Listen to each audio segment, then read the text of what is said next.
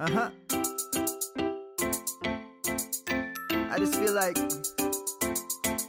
I've been around the block, ripping up fantasy stock, working around the clock.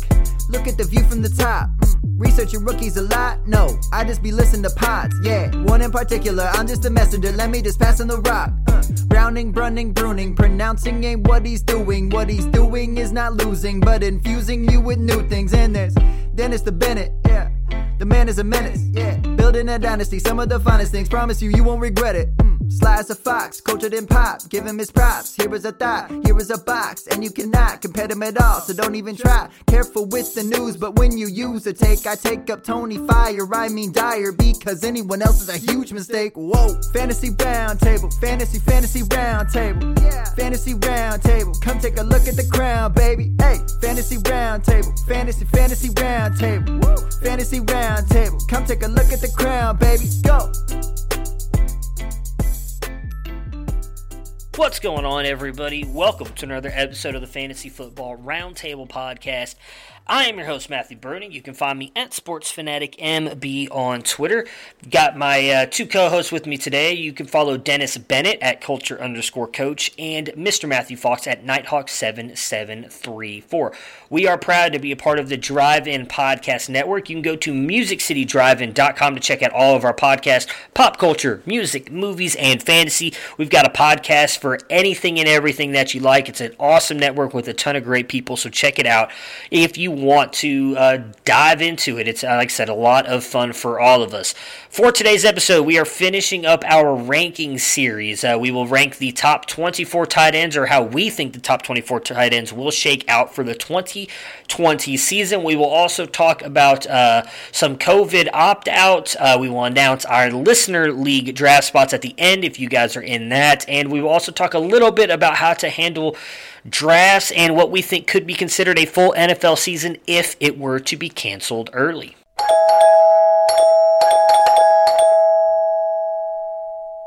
Hello!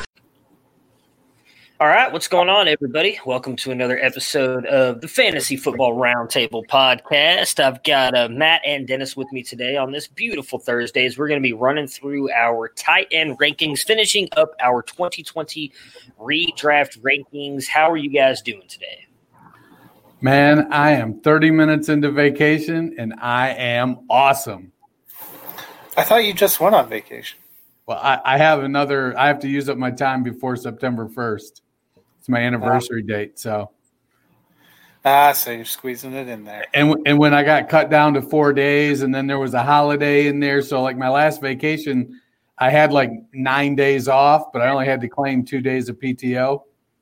That's the best. Isn't it, though? So now I am on vacation. I'm going to get this room here finished, swim in the pool, do whatever my wife wants because I'm good like that. What about you, Matt? How you doing? Doing pretty good. It was a little bit dicey yesterday with some massive hailstorms, but today I was working from home watching a conference most of the day, so it's been a little bit more chill, which is good. To answer your question, Caden, you'll have to find out, but I feel like you're not going to like my ranking of Hayden Hurst. That's for sure. I don't know about Dennis and Matt's, but that's a no for me, dog. Yeah, mine's not great. Like Hayden Hurst, but I'm not big on him, at least this year. All right, so, you just saw Caden mention there, and I talked about in the intro, we are doing our tight end rankings for today, so we'll throw the screen up per usual. I messed this sheet up again, which I guess is on par for our rankings episodes here, so we'll just deal with the technical issues I have. Got our top or our bottom four here, 21 through 24 on the list. I'll let Matt, you kick it off first. You've got Olsen, Rudolph, Smith, and Sternberger. Yeah, so you obviously just gave mine. But so I have Olsen at 24. I think Seattle signed him for a reason. I am a little more nervous now that it seemed like Will Dissly is a little closer to being ready. There was some report that he actually got cleared. I was thinking he would probably miss a little bit at the beginning. I guess we'll see. With Rudolph and Irv Smith, I think both will have a role. It's really hard for me to tell who I think is going to be better, so I kind of grouped them together down here. And then Sternberger, somebody other than Davante Adams and Aaron Jones will have to catch passes in Green Bay. I don't have incredible confidence with their receivers. I like Sternberger. Last year, we didn't really get to see him play. Jimmy Graham, who left, was actually the second most targets on the team last year, so be interesting to see how he does this year. Dennis, go ahead and give us yours. So it's interesting. 3 of Matt's 4 did not make my top 24 right there. So I have Ian Thomas at 24. He showed last year that he could handle the position as a rookie. It wasn't too big for him. I know they have a new regime, coach, offensive coordinator, quarterback. Still Christian McCaffrey, DJ Moore. I think Thomas steps up into that role as the lead tight end, but he'll be limited by volume. He'll have some games where he scores 50 yards and a touchdown, 3 or 4 catches. I think he's going to show that he'll be on the rise and prime for a third-year breakout next season. This season, I think he's going to be satisfactory. Austin Hooper is my number 23. I know he was a big free agent signing in Cleveland, and it's I just don't. I predict that Cleveland is going to run the ball 75 to 100 more times than they did last year, which hurt trading Nick Chubb to Jeremy. Madman, you got me at a weak moment, and you got Chubb from me. But I think Hooper, I said earlier, I think Njoku is going to outscore Hooper, and I ranked my Cleveland tight ends as such. I think Hooper will be fine, but he's going to be a low-end tight end too. Chris Herndon, he's the pass-catching tight end. He could be I know they signed Ryan Griffin to a 3-year contract early this offseason or late last season. But Herndon is just a better tight end. He's a better football player. I think with that team, Herndon has an opportunity to maybe push 100 targets if he gets out there. And then Blake Jarwin. Dallas is going to throw the ball a lot. I realize that they have those 3 stud wide receivers. They have Ezekiel Elliott. Herndon had 41 targets or something like that last season, 44 targets. Witten had 82. It's not a stretch it's not a stretch to believe that Jarwin is going to get 80 to 85 targets this season, even with 3,000-yard receivers. All right. So for me, obviously, I've got David Njoku on there. Kind of something we've talked about. I know me and Dennis have. I do kind of agree with what you were saying there about Austin Hooper, and I think that does end up helping out David Njoku a little bit, especially with him now opting kind of back in. He already has some kind of a rapport with Baker. He is, I think, going to be used more as the offensive guy. Hooper is a phenomenal blocker, which I think anybody who's watching Njoku play knows that he is not. So I think they will use him more in offensive sense than Austin Hooper. So I still think he could get himself a lot of fantasy points, especially in the red zone where he'll be like the 4th option or 5th option possibly on most plays. So I don't think the defenses will necessarily be putting their best guys on him. I've got Sternberger here at 23. I wanted to move him higher, but it just seems like in Green Bay, it's Aaron Rodgers to Davante Adams on every single play, or hopefully Aaron Jones. It does seem like they're going to run like a 3-headed backfield there. But if any other wide receiver is able to step up, I could see that hurting Sternberger. And we just haven't seen outside of Jimmy Graham a whole lot of stability at the tight end position for Green Bay. So Sternberger has the skill We saw it at Texas A&M, and I do think obviously could be a rock solid tight end for fantasy, but I kind of need to see it. So that's why I've dropped him down here 23. Ricky, who I believe is a Patriots fan, but I'm assuming is also just a big Brady and Gronk fan, had on their tight end. Oh, he just put another thing. I didn't mean tight end 1. I mean number 1 overall. He is the GOAT. He is the best tight end I've ever seen play. I will agree with you on that. I just don't expect him to do much this year. He's in an offense with a ton of weapons around him. You know, I know that they said he's lost weight and everything, took a year off of football. Maybe he comes back and balls out. I'd be happy to be wrong on this one because obviously I love Gronk. He's a fun guy. Definitely one of the best tight ends I've ever seen play, as I mentioned. But I don't think he has a huge fantasy. I think when they get down into the end zone, it's going to be between the running backs, Evans, Godwin, and then going to Rob Gronkowski. And I also think he misses sometimes as well. I don't think they use him quite as much throughout the season. And then Blake Jarwin here. And I actually tried to move Jarwin up just because I had a bet with someone earlier this year with some decent little money on it that he thinks Blake Jarwin is going to finish as a top 12 tight end. And I wanted to make it closer. I just don't see it. I mean, we've talked about it many times here when it comes to Dallas and the receiving weapons. They have they vacated a bunch of targets with I was going to say Greg Olsen for some reason with my goodness, who am I thinking of? Jason Witten and Cobb leaving, and so I do think Jarwin's going to get some of that. But when you bring in a guy like CeeDee Lamb, who isn't quite the route runner that Amari Cooper is, but is very close to that. I saw today that they are going to play him in the slot where I think he's going to thrive from. I do think that's going to eat into Jarwin's value a lot. So I just don't expect him to have a big year. I think he will be fine. But I'm not expecting him to, just blow anybody out of the water. And again, I think Dennis and Matt, who I'm sure will be back in a minute, will both vouch for this as well. I really think that all these tight ends, probably for me, 12 through 24 are in a way very interchangeable because all these guys, all it takes is 1 or 2 big games and they could easily jump right up past all these guys. I think there is not going to be a lot that separates these guys here. So since Matt is working on a computer issue really quick, he said he'll be right back. I'll just go ahead and start giving my next 4. I have Austin Hooper at 17, Hayden Hurst at 18, Ian Thomas at 19, and Irv Smith Jr. at 20. Irv Smith, I like him, love the talent, showed he could be a really good blocker and offensive weapon last year. I just think having Rudolph there still is going to hurt him some. I think he's still going to transition and take him more and more off of Rudolph. But with Rudolph being there, I can't see him being a top 12 tight end.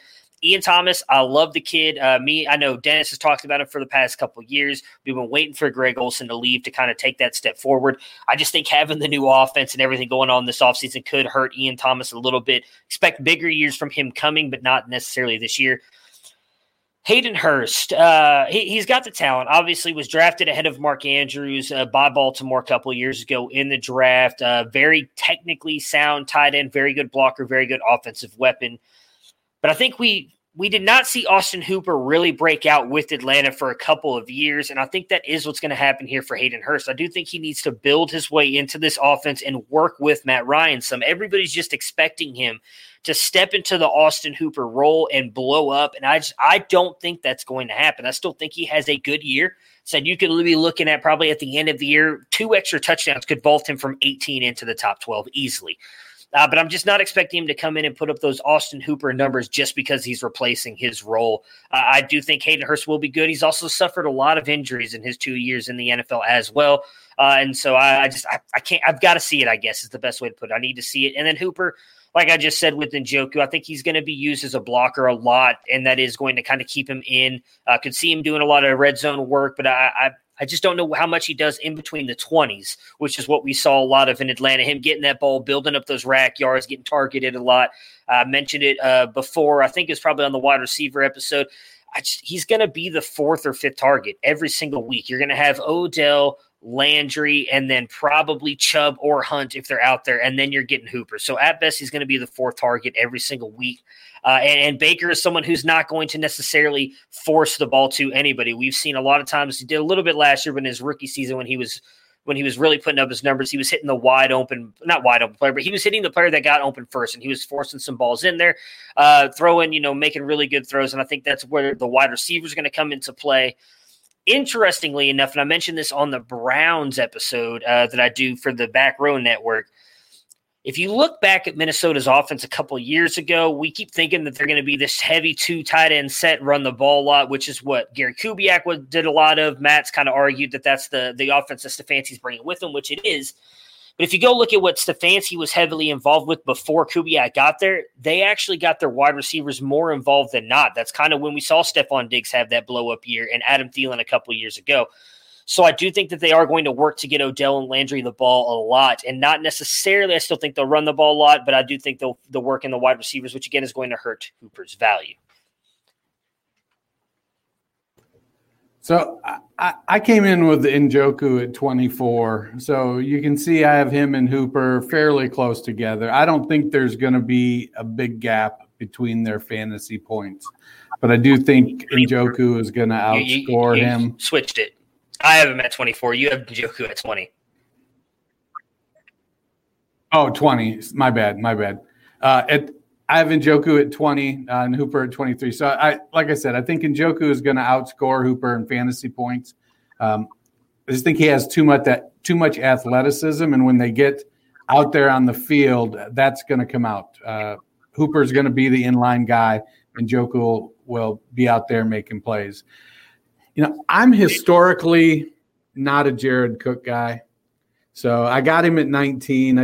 I've seen him flash, but he makes Eric Ebron look consistent, and well, I think he's going to get some play. He's playing with Drew Brees and Sean Payton. Emmanuel Sanders is the best number 2 wide receiver that they have had in quite some time. And then you've got Alvin Kamara, who's good for at least 81 catches. So I think Cook, he'll have an okay year. If you're in a 2 tight end or tight end premium and you're punting that position, Cook may be a good flyer. I do have Eric Ebron at 18. With those 3 wide receivers in Juju Smith-Schuster, Deontay Johnson, and James Washington, I feel like Ben's going to try to push the ball downfield, and then they'll try to hammer it with James Conner until he runs out of gas and breaks down. But until then, I think Ebron is one guy I think that has lots of room for upside surprise. And then Jack Doyle checking in at 17. I know that Phillip Rivers has loved his tight end in the past, but it's one, like you said earlier, and I kind of agree. I think from tight end 7 till tight end 18 or 20, you can it's like shuffling a deck. You can put them in just about any order. I could see Doyle coming out with 100 targets this year playing with Phillip Rivers, and putting up 70 catches for 650 yards and 8 touchdowns. That's sort of where I sit with my 17 through 20.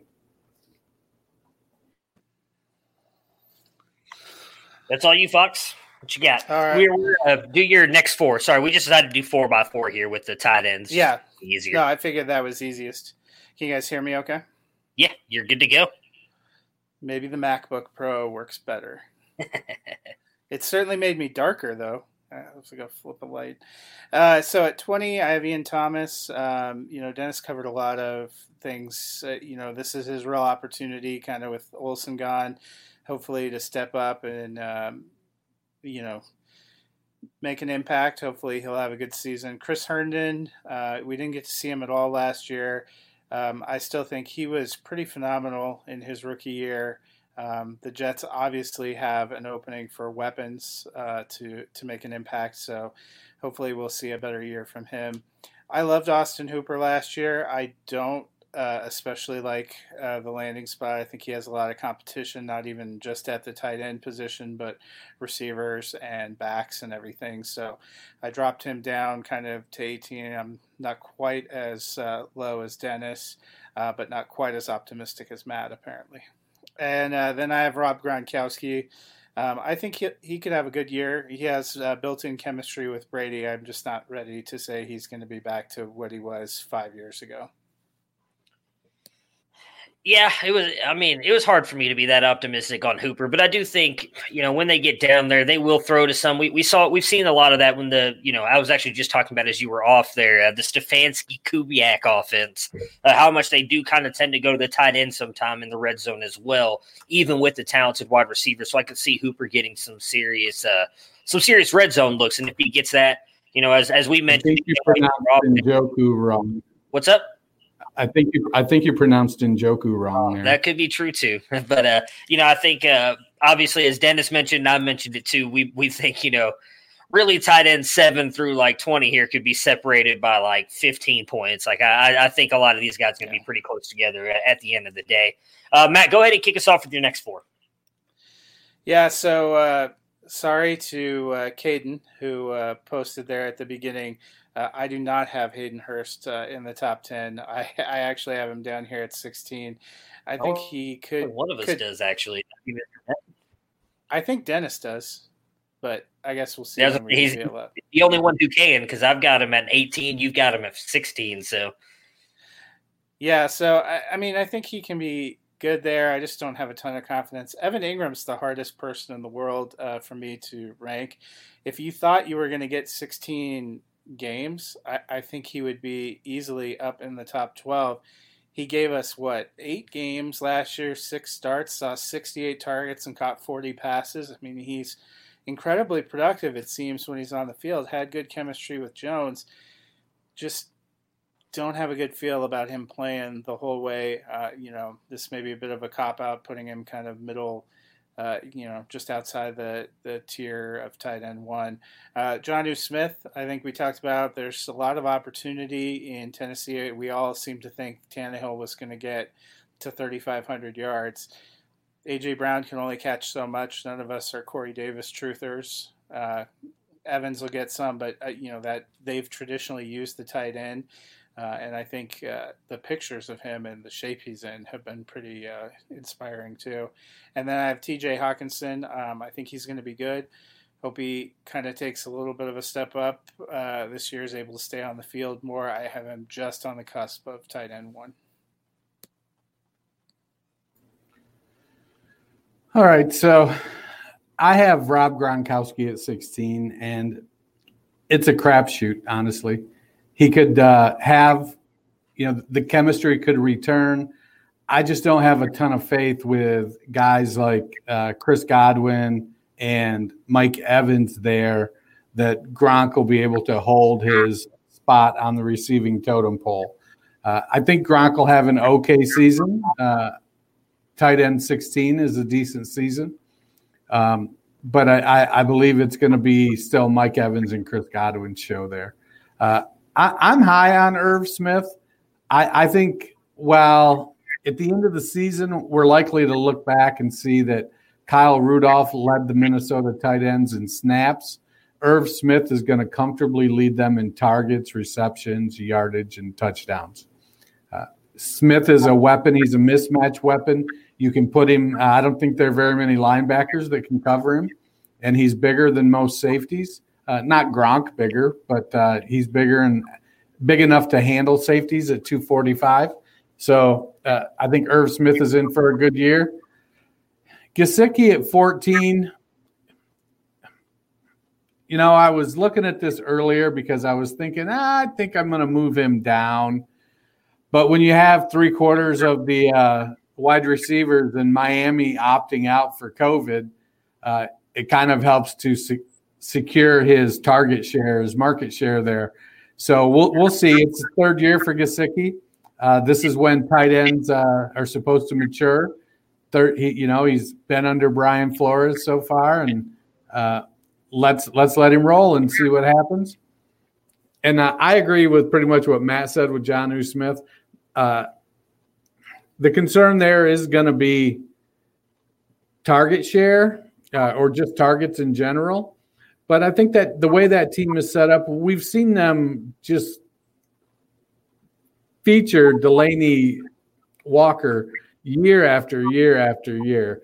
And while I don't know if Walker ever had any competition at receiver like A.J. Brown, I'm all for a Jonnu Smith breakout. I've got a number of shares, and I agree. He's inspiring me to work out. Well, he's inspiring me to at least think about working out, which is I guess one step on the path to activity. Yeah, I'm not much higher than you guys on Jonnu Smith, but I do have him in my top 12. So at 16 for me, I've got Eric Ebron. It's mostly for me just believing in that offense. If Big Ben is going to come back and be as healthy as everybody keeps saying he is right now, a lot of the wide receivers are talking about how good he's throwing the ball. I think Ebron's going to get enough work down in the red zone to make him fantasy viable. For me, Jared Cook at 15, I would have had him higher had they not signed Emmanuel Sanders. I think I had him in my top 5 last year when we did our tight end rankings. Obviously had a very good year. When you look at his stats at the end of the year, it didn't necessarily put up points every single week, but by the time the end of the year came, he ended up having a pretty good year. But I do think having Emmanuel Sanders there is going to hurt him some. Hawkinson, it was hard. I just don't know what to do with him. I like Hawkinson. I had him behind Fant last year when they came out. But I think being in that offense, we expect Darrell Bevel to run the ball a lot, even though they did do a little bit of running the ball last year. Matt Stafford was on his way to an MVP season before he injured the back. That was also without Marvin Jones. I think having Marvin Jones there, you got Kenny Golladay, who we all expect is going to take another step forward and be a top-tier wide receiver this year when it comes to fantasy, which means he's going to have to get his targets and touchdowns. Do think that they're going to run the ball. Swift, I think, will prove to be more effective than Kerryon Johnson has. So I think all of that kind of limits what Hawkinson can do. And then Chris Herndon, I wanted to move him higher just based on what we saw from Ryan Griffin and Sam Darnold toward the end of last year when those two really started to link up. I think Darnold likes to go to the tight end a lot. And I think Chris Herndon is definitely more talented. So if they tend to go to him, I think he'll be probably their best weapon in losing Robbie Anderson. They really don't have much out there to help Darnold out. None of us expect Mims to be able to do much this year in his rookie season. So I do expect him to rely a lot on a guy like Chris Herndon.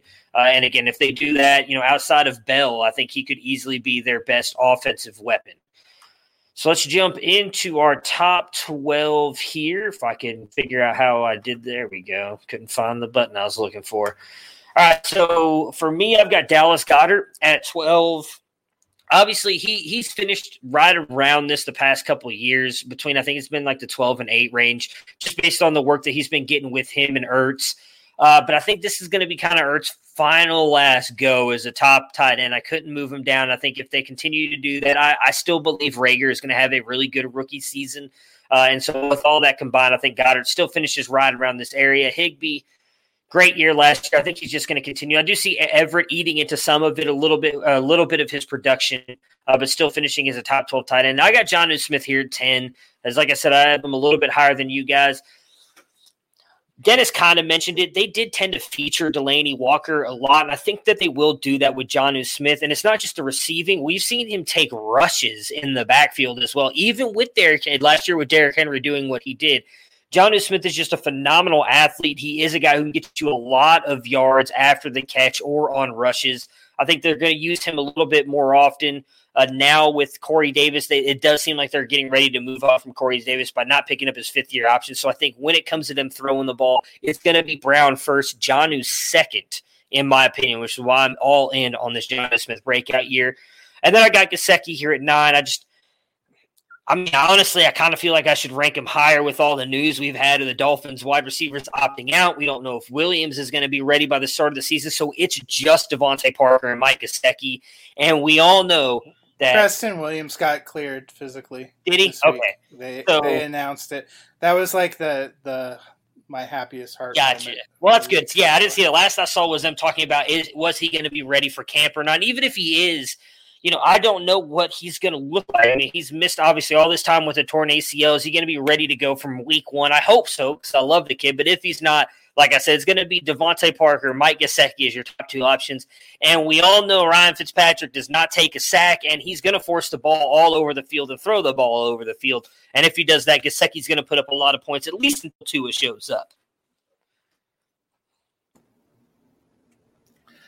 So I have Goddard at 12, like Matt. There's not a whole heck of a lot for me to add. I do think that Ertz is still the number 1 tight end in that offense. but there will be substantial tight end or targets for the second tight end. We thought this was going to be the year that the Eagles start to throw the ball more to their wide receivers, but their wide receivers are opting out or they're not healthy. Jalen Reagor looks like he's going to be the guy in Philadelphia to lead the team from a wide receiver perspective. But I could comfortably see or easily see a situation where Reagor is third on the team in targets and leads the wide receivers in targets if Ertz and Goddard stay healthy all season. There's just a comfort level that Wentz has with those two tight ends after these 3 years of having a crappy wide receiver core. Noah Fant. I think the thing holding me back with Noah Fant is that it's the Courtland Sutton show there. And to put Noah Fant up any higher means I got to be all in on Drew Lock, and I'm just not all in on Drew Lock yet. I like Lock. I have a number of shares with him, but I'm not quite ready to commit to Noah Fant being a top 10, top 8 tight end yet, which is going to sound completely crazy when I say I am ready to commit to TJ Hawkinson being top 10 as my tight end 10. But, I was Hawk over Fant coming out as rookies. I like Hawkinson. It was a shame he got injured. But I do believe that the passing volume is going to be there in Detroit that's going to allow Hawkinson. I don't know what Matt Patricia's doing with the running game, but with Marvin Jones and Kenny Golladay, we know what's happening at wide receiver, and I think Hawkinson will be able to cut into Danny Amendola's work substantially at the slot, and so I like Hawkinson to be the tight end 10. Tyler Higbee, Los Angeles Rams. They got rid of Brandon Cooks. They're going to run some more 12 personnel, they say. Higbee showed out well for a 4 or 5 game stretch, but that was without Gerald Everett. We'll have to see. I feel like Higbee is the guy and Everett is, I don't want to say it's an Ertz Goddard relationship there because I don't think their statistical lines are going to be as close as Ertz and Goddard. But I think Sean McVay is going to be looking to redeem himself after making a Super Bowl run 2 years ago and then the team shit in the bed last year. So I feel like Higbee is going to get plenty of red zone opportunity. And at tight end, honestly, 2 or 3 touchdowns are the difference between tight end 8 or 9 and tight end 16 or 17.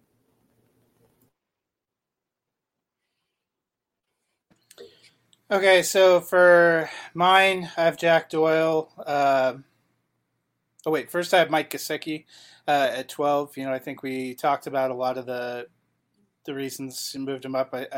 He was right on the cusp of getting in there last year, and I think especially with all the players that are out for the Dolphins, they lost their depth with Allen Hurns and Albert Wilson. So I think, Gesicki going to be even more valuable. Then I have Jack Doyle. He had a really good year last year, even though quarterback play was pretty uneven. So I'm excited to see what he can do with Rivers. I think he's a solid veteran. They've talked a lot about this ending up being more of a veteran year because of the strange offseason and training. Then I have Dallas Goedert. I really like him. I like what he's doing. I think Philadelphia uses both their tight ends really well. To me, I think we're going to see another step forward a little bit to what Matt talked about. I still have Ertz up in the top block here, but I think we're getting close to a time where they kind of switch spots. And then Noah Fant, I think it's going to be Sutton and Fant as the primary targets while they kind of figure out how to use their receivers. I think he's going to have a really good year. Looking at Pat Shurmur and some of his history, he has just blanketed tight ends with targets. He was the coach that gave Evan Ingram 68 targets in 8 games last year. He gave Kyle Rudolph 132 targets when he was in Minnesota. He gave Ertz 145 targets one of the years when he was in Philly. He uses the tight end a lot, and I think they really like Noah Fant, and that bodes for him having a big season. I agree. That's why I've got him higher. I was kind of surprised to see where you had him at. So give us your next four, Matt. So then I have Tyler Higbee. I really like the way he ended last year. I think the Rams really found something using Woods, Kupp, and Higbee as their kind of primary receivers. One of the reasons they moved on from Cooks. I still like Jared Cook. I think he still fits pretty well with that New Orleans offense. I think he's going to have a good year.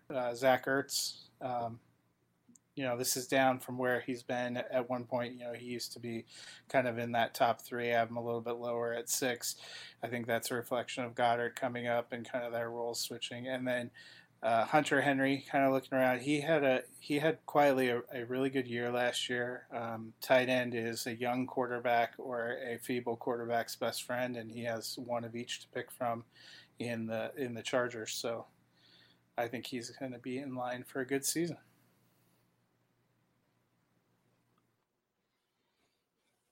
Oh, was that all yours? I'm sorry. I wasn't even looking. Trying to. Yeah, that's okay. We're only going up to 5, right? Yeah.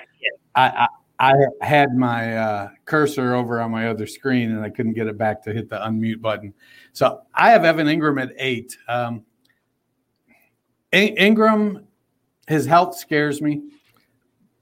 But I tried to do the ranking saying, well, if these guys are all, what can we do to make sure that I'm looking at this as if everything is even? So I kind of took a look and said, I think Ingram will be, if Ingram is healthy, tight end 8 is a good spot for him. They have more receiving depth, I think, than they've had with Shepard and Slayton and Golden Tate. Saquon Barkley is it's not unusual for him to get 70 or 80 or 90 targets. He's an excellent receiver.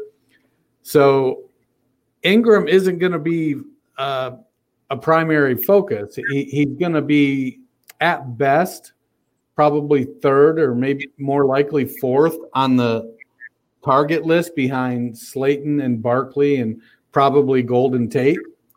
But I like Ingram. He does produce when he's out there. So, he's one of those guys when I look at it and say, who could take a jump? It wouldn't surprise me if he played all 16 games, if he finished as a top 3 tight end, to be honest. Hayden Hurst at number 7. Atlanta threw the ball 626 times last season, and they had Julio Jones and Calvin Ridley, and then the combination of Russell Gage and Mohamed Sanu. And Austin Hooper still got 97 targets. Now, I will grant you that Hurst may not be quite the athlete that Hooper is, but he's not too far off from that. And he's going to get volume in that offense, especially if they run into a situation where Gurley's knee just doesn't hold up. I know I was big on Quadri Allison last year, but with Allison, Smith, and Hill as the backups to Gurley, if Gurley goes down or misses 2 or 3 games, it won't surprise me if Matt Ryan throws the ball 60 times a game. And at number 5, coming in with Mr. Darren Waller, that might be a little bit high. He was tight end. What was he? Tight end 2 last year, 3? He was up there, wasn't he? Or maybe that was just in targets. Yeah. He was tight end 3. So at tight end 3 last season, with a fairly non-existent receiving core in Los Angeles. So now this year in Vegas, they've got a healthy Tyrell Williams. They've got Henry Ruggs. They've got Bryan Edwards. So I can see I feel like there's going to be a dip in Waller's targets. So he had 117 targets, 90 receptions last year. I think the expectation of 90, 95 targets is probably the max you're going to see there with Ruggs and Edwards. I like him. I still think he's good and he's productive, but he's a mismatch. I think that's one thing that sets apart a lot of these guys like Fant and Waller and Ingram is that Irv Smith's that mismatch ability. So what do you think, Matt? You're up. So sorry, having an argument with some of my league mates right now on keepers. Still? So very irritating. No, is it the same league? No, I'll ask you guys. Completely different league, and I'm sure none of them are paying attention to this anyway. So it's just a one-keeper work league. We decided a couple years ago we were going to keep one player a year. You get to keep whatever round you drafted them in last year. And they're complaining that they should get to know the draft order before they pick their keeper because that'll determine the value. I'm like, no, your value is determined based on what round you drafted him in last year. It doesn't matter what pick you're at this year. You want to keep your first-round pick, and this guy's got DeAndre Hopkins. You want to keep DeAndre Hopkins, he's going to go in the first round this year anyway, so it doesn't matter if you're picking at 1-1 or 1-12. Like, you're going to have to pick him if you want him. So why does it matter what draft pick you are? It matters what round it was last year. Does that make sense? Am I making sense? It does. I mean, I can see the other side of it, though, because, what's the difference between CMC and Austin Eckler? I mean, that's a 101 to 112. I think the other biggest thing that I would say is, so let's take the person that has Christian McCaffrey. If they find out they have the 101 and they got a really great draft bargain in the 5th round, they go ahead and throw McCaffrey back knowing they're going to draft him. Exactly. Anyway. That's the point. Like, so there's some people who have like guys this is the team that we were talking about with Chark and Andrews right now. Like, so say that I had 2 really good players like that, but I drafted them both in the 1st round, then what Matt's saying is the correct thing. So if I have, like you just mentioned, say I have CMC and Eckler last year, right? And Eckler was probably a 3rd or 4th round pick, maybe even lower, depending on when you drafted with the Gordon holdout news. So if I have CMC and then I find out I'm 1-1 and I also have Eckler in the 4th round, I'm keeping Eckler in the 4th round, and now I'm also getting CMC at my number 1 pick. No, you've got to make your pick now. Like, that's the way I viewed it. It's the fairest way. Everybody gets to see how it works. Every picking around is the same. No, oh my God, you're a fucking idiot. Anyways, I'm going to keep moving on, and we're talking about tight ends here, not my retarded teammates. That was impolitical for me to say, not the political right way to say. I apologize for dumb people. I'm just going to put it that way. So I've got Darren Waller here at 8. My only, I guess, argument against him finishing as the top tight end this year is just all the weapons they brought in. We've already seen the love they've got for Bryan Edwards all over social media.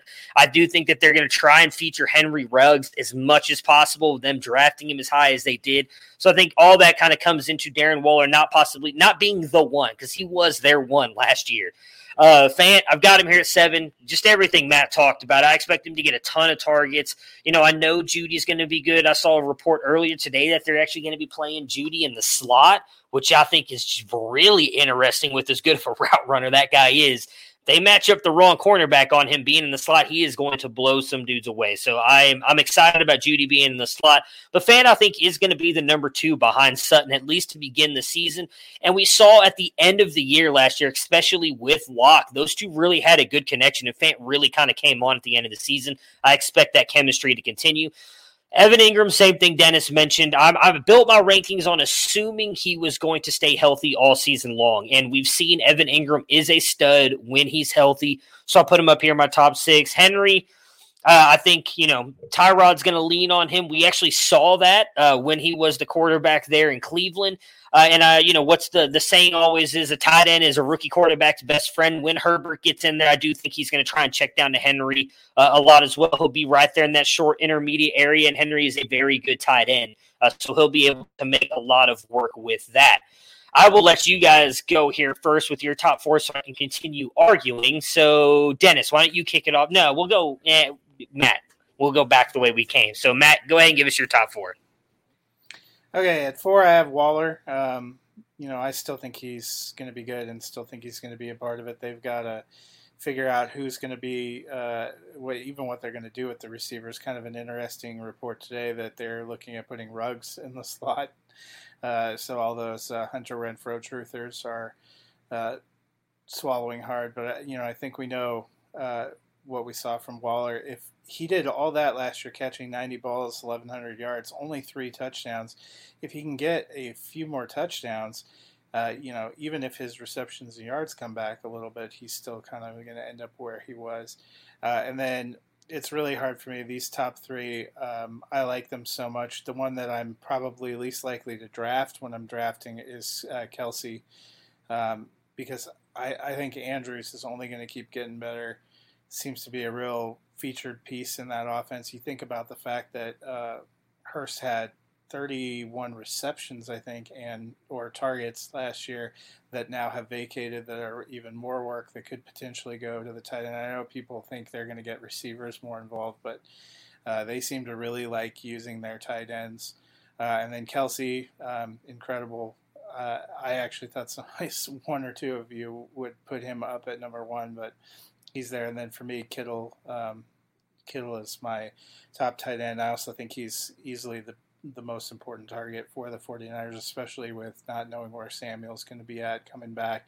I was listening to NFL radio yesterday, and they were talking about it's very possible week 1 the starters at receiver for the 49ers are Kendrick Bourne and Brandon Ayuk. I just think that means having a guy like Kittle is even more important. And if Jordan Reed can come back and contribute and go on the other side, that even messes with defense's ability more to try to just throw a bunch of guys at George Kittle. I think it could end up helping Kittle a little bit too. I have Zach Ertz at 4. He's still the lead dog in the tight end room there in Philadelphia, and they're still going to throw the ball a lot. Having 2 top 12 tight ends, I think I got Goddard at 12. It's just a situation. I've got Goddard at 12.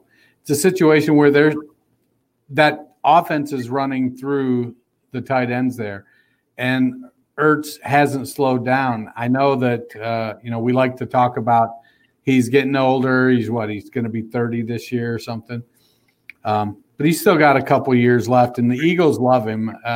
It wouldn't surprise me if they extended him, much to Goddard's chagrin. George Kittle. I love Kittle, but I think him and Andrews both are going to struggle with the low passing volume offense conundrum. And I just feel like San Francisco and honestly, you could put these top 3 tight ends in just about any order. I have Andrews at 1 because I called Andrews as being the tight end 1 earlier this year. And God damn it, I'm sticking to my guns. It's probably going to be wrong, but I'm going to stick to my guns. And Kelce, he's a high volume guy in a high powered offense. We all could be wrong on Kelce. If he comes out of this year as the tight end 1, none of us are going to say, "Oh, never saw that coming," because we can. It's pretty easy. Travis Kelce's quite the tight end beast. But I like Mark Andrews to get it done at tight end. I think he's going to lead the Ravens. He's going to lead them in receptions. I think Hollywood, if he stays healthy, I get a little concerned with a guy that size putting on 23 pounds. In 7 or 8 months and still keeping its speed. Is that extra weight? Is that going to cause issues with the foot recovery? Now that it's supposed to be healthy and they've taken the screws out for Hollywood. So I like Andrews to score a bunch of touchdowns, catch a lot of passes. All right, Bruni. Yeah, so for me at 4, I've got Ertz. Like I said earlier with Goddard, I still think he's going to be the top guy there, especially with the injuries. We don't know what Alshon Jeffrey's going to do. We all like Rager, but he is coming in as a rookie, trying to learn this offense and be in the NFL. So I still like Ertz to be one of the top targets and put up his I wanted to put Andrews at 2 here, but I just think those top 2 guys they're going to keep doing it for at least 1 or 2 more years. And I love Andrews. I would not be surprised at all if he ends up finishing the 1 like Dennis has him, just because he is their number 1 target as well in Baltimore. And it does seem like, unless Hollywood Brown is wide open, Lamar Jackson doesn't necessarily throw it to him. He did have a couple nice, like, tight window throws to, I think Snead caught one in that one game and a couple to Brown as well. But Andrews, I definitely think, is the one in that offense, so he could really have a good year. But it's Kelce and then Kittle for me. Kittle had a really good year last year, but was really kind of slow scoring touchdowns to begin the season. I can't remember how long it took him to score that first touchdown, but I remember everybody was freaking out about Kittle's points, and he was still getting the catches and the yards. He just wasn't putting up the touchdowns he was 2 years ago. I just think that bounces back a little bit. I don't think they're going to be able to run as much as they have been the past couple of years. I think that defense takes a little bit of a step back, which means they're going to have to rely on Jimmy G to throw the ball. And I actually think Jimmy G is going to kind of be able to do it. If you go look at his stats, he's actually very good at throwing the ball. I know he does it in limited amounts, but he completes most of the passes that he throws. He can be a really good quarterback, and so I think a lot of that will go on to Kittle because, again, same thing I've mentioned kind of with Andrews and Ertz in this top tier as well. He's the number 1 target on that team, and so if you can get one of these number 1 targets, I think you're going to be set at the tight end position. So that does it for our top 24 on the tight ends, and that finishes our – whoops, I turned the wrong thing off. I was supposed to take that off the screen. That'll take us that'll finish up our rankings for this season. I was pretty interested to see where that goes. I'm going to try and keep them and not lose that sheet so we can kind of see how everything plays out throughout the year, how close some of us were. So you want to talk – Fortunately for you, I own that. Well, even better. That's good because I just don't want it to disappear when Lamar Jackson doesn't finish as one of the top quarterbacks, and I get to rub that in your guys' face for like 30 episodes all throughout the offseason. But why don't do you guys talk about? I don't know if you know everybody. Some of the opt-outs really quick. I'm going to work on getting something ready as we are going to reveal our draft order for our listener league here in just a minute. Yeah, so I think the biggest opt-out for fantasy is still Damian Williams, who opted out for the Chiefs. I was looking at it today. There's a few different receivers that opted out that didn't exactly have guaranteed or top-end roles. I think we talked before. Funchess opted out for Green Bay. Miami had both Albert Wilson and Allen Hurns opt out. They have a lot of younger guys below them. Jakeem Grant's there. Malcolm Perry, the rookie, is there. Isaiah Ford is there. Matt Collins is there. Gary Jennings, who had been drafted by Seattle last year, is there in Miami. So, one of those guys is going to have an opportunity to be kind of the third receiver. Geronimo Allison opted out for Detroit, kind of means, either Amendola has a better shot at securing his wide receiver 3 role or Quintez Cephas gets a shot, I think. Those were kind of the next 2 guys up. So it was interesting. A lot of kind of free agents who were there on 1-year deals opting out and getting pushed on. I thought that was kind of interesting. I don't know if there was any that struck you, Dennis. Well, I think the most interesting thing for me was Cleveland had 4 offensive linemen opt out. None of them were starters, but that really, for a team that wants to run the ball, one thing you want to have is you want to have depth. And having 4 offensive linemen opt out could potentially, I'm sure a couple of them probably weren't even going to make the team, but they could be practice squad guys. Maybe they still will. That's going to be the thing for me this year is how do teams manage that? We're going to not just how do NFL teams manage it, but how do us as fantasy general managers, how are we going to manage that roster depth and taking guys in and out of the lineup if they're missing a week or 2 weeks because they catch COVID, or if they miss 4 weeks because, not everybody recovers the same. So I guess the best thing we have going for us is that every team is going to have to deal with it at some point. I think there were to your point, that the NFL site listed 66 players that opted out, and many of them had more real NFL ramifications probably than fantasy ramifications. The Patriots had 8 players opt out. You don't just recover from 8 guys opting out, like that. And several of them that were potential starters on defense. The Jets traded Jamal Adams and then saw C.J. Mosley opt out. So a defense that, went from to lesser via trade also took a huge hit with the opt out. On a personal, I was, I understand, but I was bummed to see Jawan James opt out because that really puts a dent in Denver. Kind of worked to build all these weapons around Locke and to try to shore up the offensive line. We were kind of looking forward to seeing what he could do if he could be healthy at right tackle, and now it's kind of thrown that a little bit into flux. So I think there's some real life NFL implications that may even end up having fantasy implications. Patriots defense was probably the fantasy MVP the first half of 2019, and between free agency and opt-outs, they have taken a huge fall off in veteran presence and institutional knowledge. Well, for me, I think it's going to be interesting to see how commissioners handle the contingencies.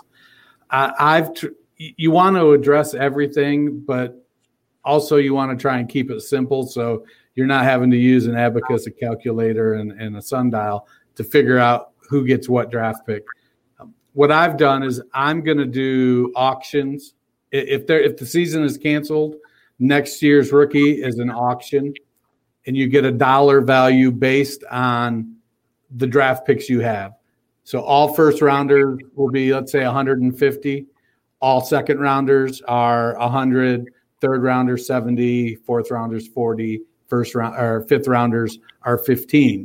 So if you have 3 first round picks, I have one guy in a 16-team league, and he's like, well, what if I was tanking to get Trevor? I'm like, well, if you take a look at where you sit, you have over $200 more, almost $200 more in money for the auction than any other person in this league. The guy literally, he can bid $666 to get Trevor Lawrence, and he still has almost $200 in bidding money to get other rookies. I don't think he'll have to bid that high to get Lawrence, but Go ahead. I get that. He's like, well, why is the 101 worth the same amount as the 116? And I'm like, how do you know who's going to have the 101 and who's going to have the 116? You got, at some point you just got to say that's enough. The regular season always has twists and turns. Yeah. Let's hope we don't have to deal with that. I would think we talked about NFL opt-outs, but you, Matt, with all your campus to Canton and some of these new leagues, the college football opt-outs have been unreal lately. Yeah, Rondale Moore opted out.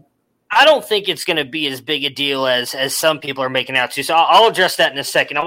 The one thing I will argue on the other guy's side here. I'll kind of side with him, Dennis. The reason I don't like the auction thing is, so you're saying that he had like 3 first round picks is what you're saying, right? Yep. So what if that would have been, say, 3 picks in the top 6, and he could have ended up walking away with the Trevor Lawrence, Rashad Bateman, and Najee Harris, where someone like me, if I want Rashad Bateman that bad, I may use my whole auction bid on Bateman, and that's going to cause that guy to now not be able to get him. So just because he can bid all that extra money doesn't mean he's going to get a bunch of top guys like he should have had this been a normal draft. I don't know what the right answer is. I know a lot of leagues. I know some of the ones that we're in Flea Flicker are talking about doing that auction thing. That's kind of my biggest argument against it, because if you've been tanking, chances are it wasn't just this offseason thing. It was a whole season last year as well. And all right, now, so what happens if you do a weighted lottery and he gets the 10th pick?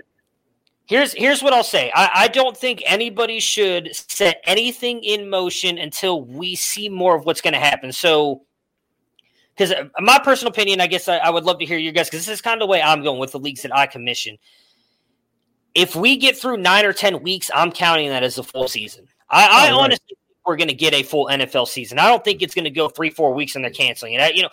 We've seen, again, I know Matt knows because we've talked about it before. I'm a huge baseball fan, and they've had a shit ton of people test positive, and a lot of bad things happen. And even the commissioner's going to say, we're not quitters. We're just going to push through.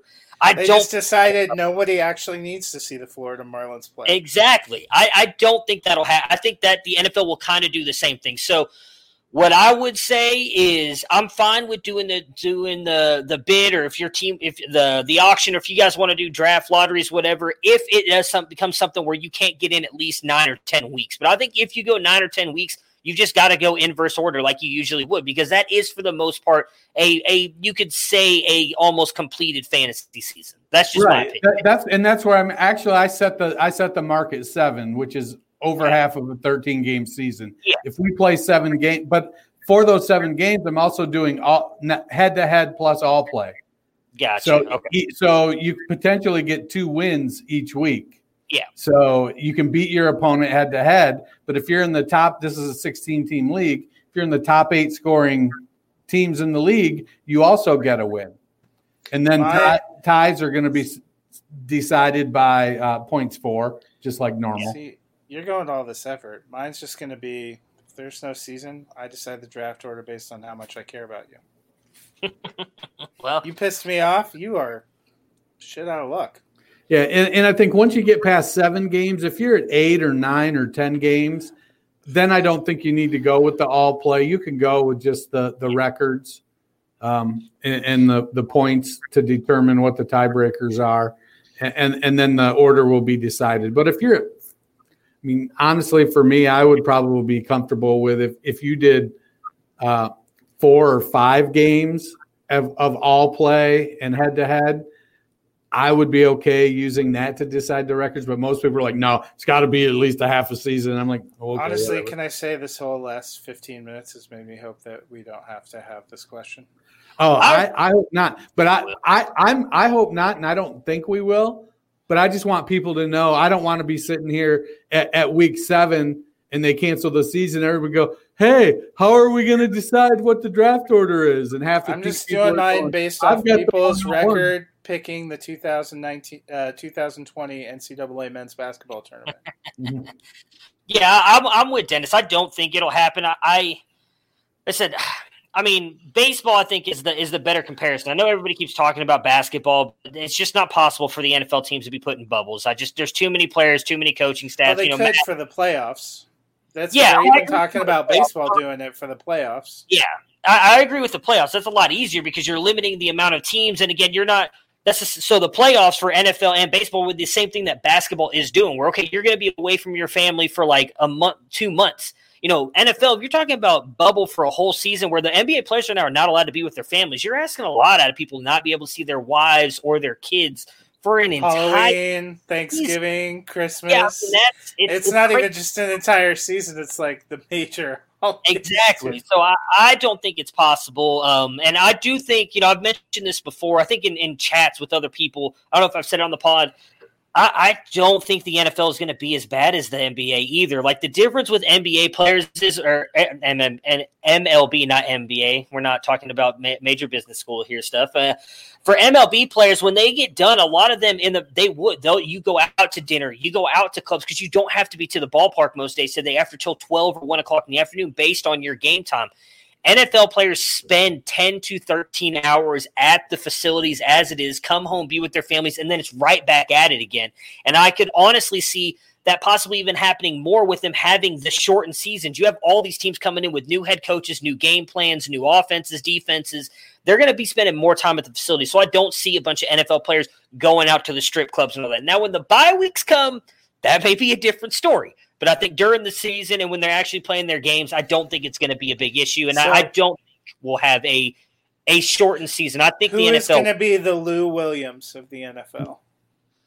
If I had to guess, who would I – well, I would say AB, but he's not in the league, at least at the moment. So I don't know. It's probably a good thing. No, so on the college thing, before we reveal our draft order here – I actually don't think it's going to be as bad as a lot of people are talking about. The big names are you got Parsons on the defensive side. I can't remember the Virginia Tech kid's name. He's probably a back-end first-round pick. And then obviously the big two names for all of us offensive people, Rashard Bateman and Rondale Moore. When I'm talking about actually in one of the C2C leagues, because we're in the middle of a draft right now, it makes sense. They're not going to make the playoffs or contend for a national championship.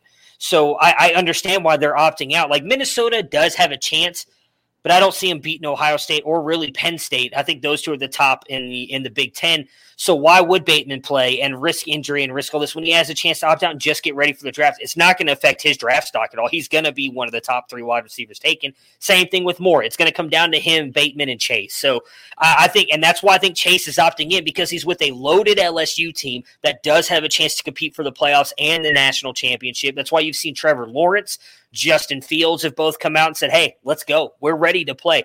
These guys that are going to be in the playoffs and national championship, I do think are not going to opt out, because that I do think that matters to college players, winning a national championship. And I've not yet seen a guy on one of those top teams opt out yet, and I don't think we will unless something serious happens. And I obviously hope, and I think we are all praying nothing happens to any college or NFL player. I mean, we've already seen the MLB player that suffered the heart issues because of that. We don't want to see any of that happen. So I don't think any college kids will opt out. All right, we got people in here commenting about their picks. So if I don't pick last, I quit. Well, I guess Ricky's quitting because I'm already bitching about this draft order because I know where I'm picking and I'm not happy about it. So let's go ahead and just reveal our draft order. We'll add all the intrigue and mystery like we usually do.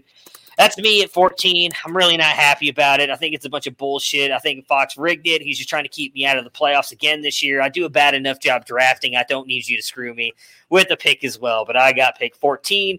At 13, we got Earl of Dynasty. Just a heads up, I'm just going to read the names that are on here because I don't know, in all honesty, who some of you are. I apologize about that. But I'm just going to read that Fox put on here. At 12, we've got Trade Fantasy. At 11, Shabuti. 10 is Jacob Niner. 9 is Mr. Matthew Fox. Let's see here. 8 is Tony, Mr. Commissioner. FF Aviator, not FF Hater, FF Aviator Ricky. I don't know why that's so hard for me to say. Number 6, he went to the bed. 5, T Barry 57. And that's our friend Jacob from the Music City Drive-In podcast. I just now realized it's probably not smart for me to be reading these names. I'm really struggling with some of these. Number 4 is our buddy Jonathan Weber. Defending champion. Defending champion with a good pick, too. And this is Superflex, right? Yep, Superflex. Oh, fuck, so he really got a good pick. He could easily luck into Barkley there.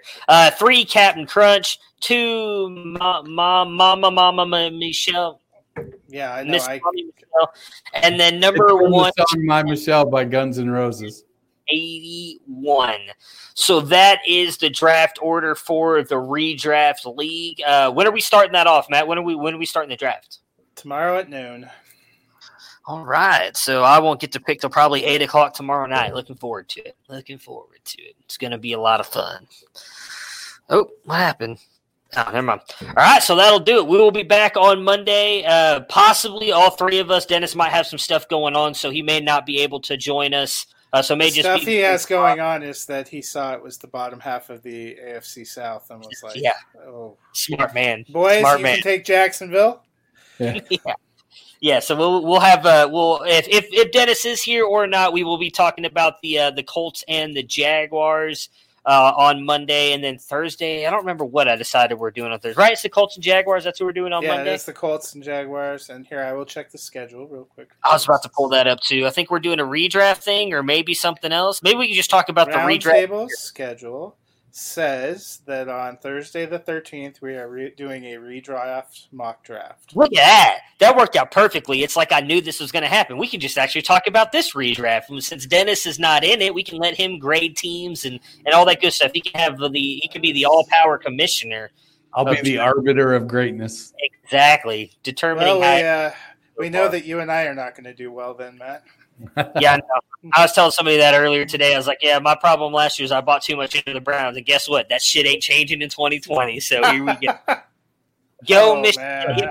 Michigan is going to do really good in their like 4-6 record this year, buddy. I'm sorry, I hate to break it to you, but Michigan.